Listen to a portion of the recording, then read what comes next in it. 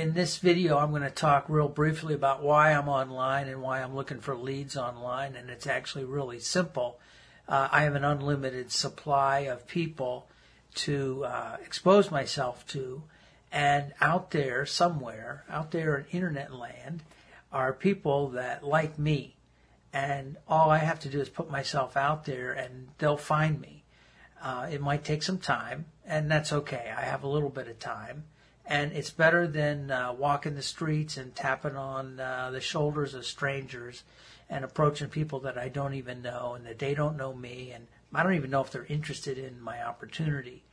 Where on the internet I can position myself as a person who knows something about my products, my services, because I do, and I can specifically talk about what I do know, and then people that are interested in that, people that find that, they will stick around, and that becomes my fan base. So it actually makes a lot of sense.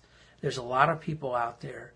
So if you're not online, or if you're not branding yourself online, then my suggestion is you connect with me, and I'll tell you about branding yourself versus branding your brand, your company, your opportunity.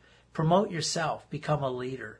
That's how all the big names in any business, network marketing or online marketing, if you look at them, what they're doing is, and who they aren't a particular company, they are them.